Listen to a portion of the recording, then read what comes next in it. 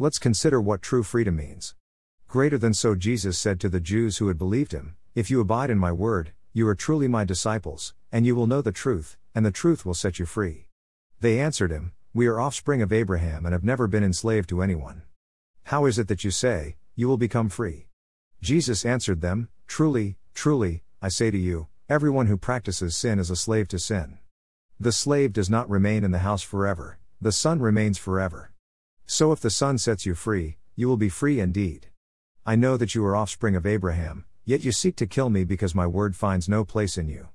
I speak of what I have seen with my Father, and you do what you have heard from your father." Greater than John 8:31-38. So to be truly set free, we need to receive freedom through Jesus. We know this because who the Son sets free is free indeed. Now, what does this freedom give us? First, it provides us with freedom from the law so that we aren't saved by acts and deeds but rather by grace through faith. Greater than there is therefore now no condemnation for those who are in Christ Jesus. For the law of the Spirit of life has set you free in Christ Jesus from the law of sin and death. For God has done what the law, weakened by the flesh, could not do. By sending his own Son in the likeness of sinful flesh and for sin, he condemned sin in the flesh, in order that the righteous requirement of the law might be fulfilled in us, who walk not according to the flesh but according to the Spirit. For those who live according to the flesh set their minds on the things of the flesh, but those who live according to the Spirit set their minds on the things of the Spirit. For to set the mind on the flesh is death, but to set the mind on the Spirit is life and peace. For the mind that is set on the flesh is hostile to God, for it does not submit to God's law, indeed, it cannot. Those who are in the flesh cannot please God. You, however, are not in the flesh but in the Spirit, if in fact the Spirit of God dwells in you. Anyone who does not have the Spirit of Christ does not belong to him. But if Christ is in you, although the body is dead because of sin, the Spirit is life because of righteousness. If the Spirit of him who raised Jesus from the dead dwells in you, he who raised Christ Jesus from the dead will also give life to your mortal bodies through his Spirit who dwells in you. Greater than Romans 8:1-11. Just because we are no longer under the law doesn't mean we are free to live in sin. For Jesus gave us freedom from sin too. Greater than submit yourselves for the Lord's sake to every human authority, whether to the emperor, as the supreme authority, or to governors, who are sent by him to punish those who do wrong and to commend those who do right. For it is God's will that by doing good you should silence the ignorant talk of foolish people. Live as free people, but do not use your freedom as a cover-up for evil, live as God's slaves. Show proper respect to everyone, love the family of believers, fear God, honor the emperor. Greater than 1 Peter 2:13-17.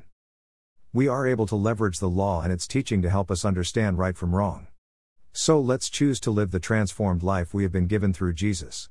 Let's desire to be living sacrifices to God.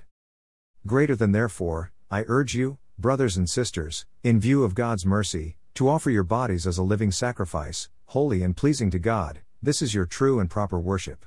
Do not conform to the pattern of this world, but be transformed by the renewing of your mind. Then you will be able to test and approve what God's will is, his good, pleasing and perfect will. Greater than Romans 12:1-2. So let's choose not to conform ourselves to the ways of the world but instead let's be transformed by renewing our minds to become more and more like Jesus. So to have true freedom means that we have to live above average lives, the law set the bar for average. To have true freedom means that we have to resist temptation. To have true freedom means that we live with and for Jesus and according to his calling and purpose. Let's grab hold of the reality that God didn't create us to be sinful. So God created mankind in his own image, in the image of God he created them, male and female he created them. Genesis 1:27, God created us to live in fellowship with him. So let's choose to no longer be slaves to sin and allow sin to be our master because as we read in Romans 6, we are no longer under the law but under grace. Let's choose to live under righteousness. Greater than what shall we say, then? Shall we go on sinning so that grace may increase? By no means. We are those who have died to sin, how can we live in it any longer? Or don't you know that all of us who were baptized into Christ Jesus were baptized into his death? We were therefore buried with him through baptism into death in order that, just as Christ was raised from the dead through the glory of the Father, we too may live a new life. For if we have been united with him in a death like his, we will certainly also be united with him in a resurrection like his. For we know that our old self was crucified with him so that the body ruled by sin might be done away with, that we should no longer be slaves to sin, because anyone who has died has been set free from sin. Now if we died with Christ, we believe that we will also live with him. For we know that since Christ was raised from the dead, he cannot die again, death no longer has mastery over him. The death he died to sin once for all, but the life he lives to God. In the same way, count yourselves dead to sin but alive to God in Christ Jesus. Therefore do not let sin reign in your mortal body so that you obey its evil desires. Do not offer any part of yourself to sin as an instrument of wickedness, but rather offer yourselves to God as those who have been brought from death to life, and offer every part of yourself to him as an instrument of righteousness. For sin shall no longer be your master, because you are not under the law, but under grace. Greater than Romans 6:1-14. Today, as we celebrate July 4th and freedom in the USA, let's remember what true freedom means and choose to live in it. Back in 1776, the USA declared freedom from Great Britain. Consider the world around us, and what does it take for people to get to the point of wanting and needing true freedom? How bad do things need to get before people say it's enough? What does the world need to experience for them to realize they need to turn back to God? What will it take for a revival to begin? How high do tensions need to build before people decide enough is enough? For the colonists, it came down to taxation of the people to increase revenue. For the colonist, it became an issue of taxation without representations.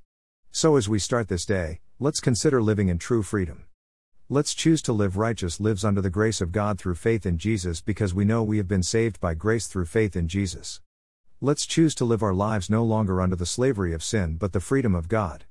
Let's choose to live our lives without the pressure of the law and instead live righteous lives in alignment with how Jesus did his life. Let's decide today to live in the freedom that God provides and offers to us. Let's decide today to thrive for the glory of God by living free from the law and living free from sin. Let's decide today to grab a hold of Galatians 5 and 1 Corinthians 13 inches. Greater than it is for freedom that Christ has set us free. Stand firm, then, and do not let yourselves be burdened again by a yoke of slavery. Mark my words. I, Paul, tell you that if you let yourselves be circumcised, Christ will be of no value to you at all. Again I declare to every man who lets himself be circumcised that he is obligated to obey the whole law. You who are trying to be justified by the law have been alienated from Christ, you have fallen away from grace. For through the Spirit we eagerly await by faith the righteousness for which we hope.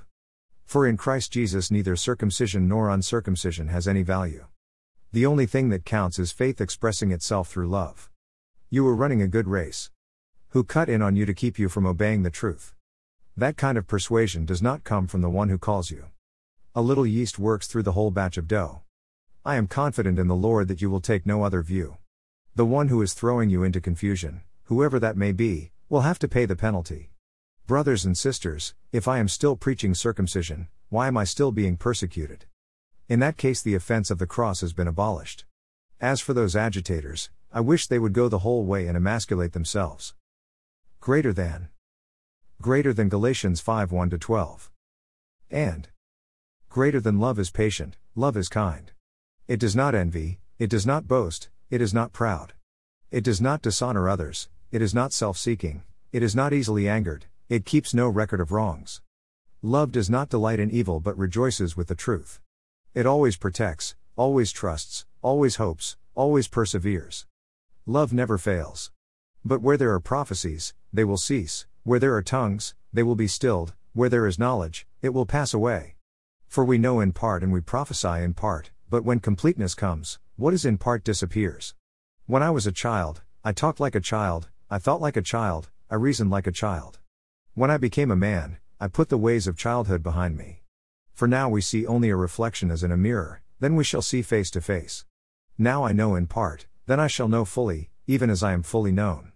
And now these three remain: faith, hope and love. But the greatest of these is love. Greater than 1 Corinthians 13:4-13.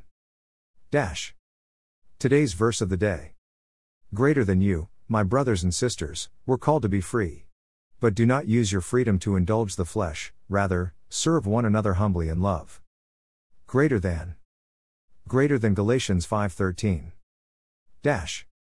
Today's post from Be the Dads is: Anger Free Dad, Day 7. Greater than Anger Free Dad, Day 7. Let's choose freedom. Let's decide to live in freedom. Let's walk in the freedom. Let's invite Jesus into our hearts and our lives. If you pray today's prayer with me, feel free to let me know so I can pray with you and for you too. If you don't feel comfortable leaving a comment, then you can always try email. Let's pray.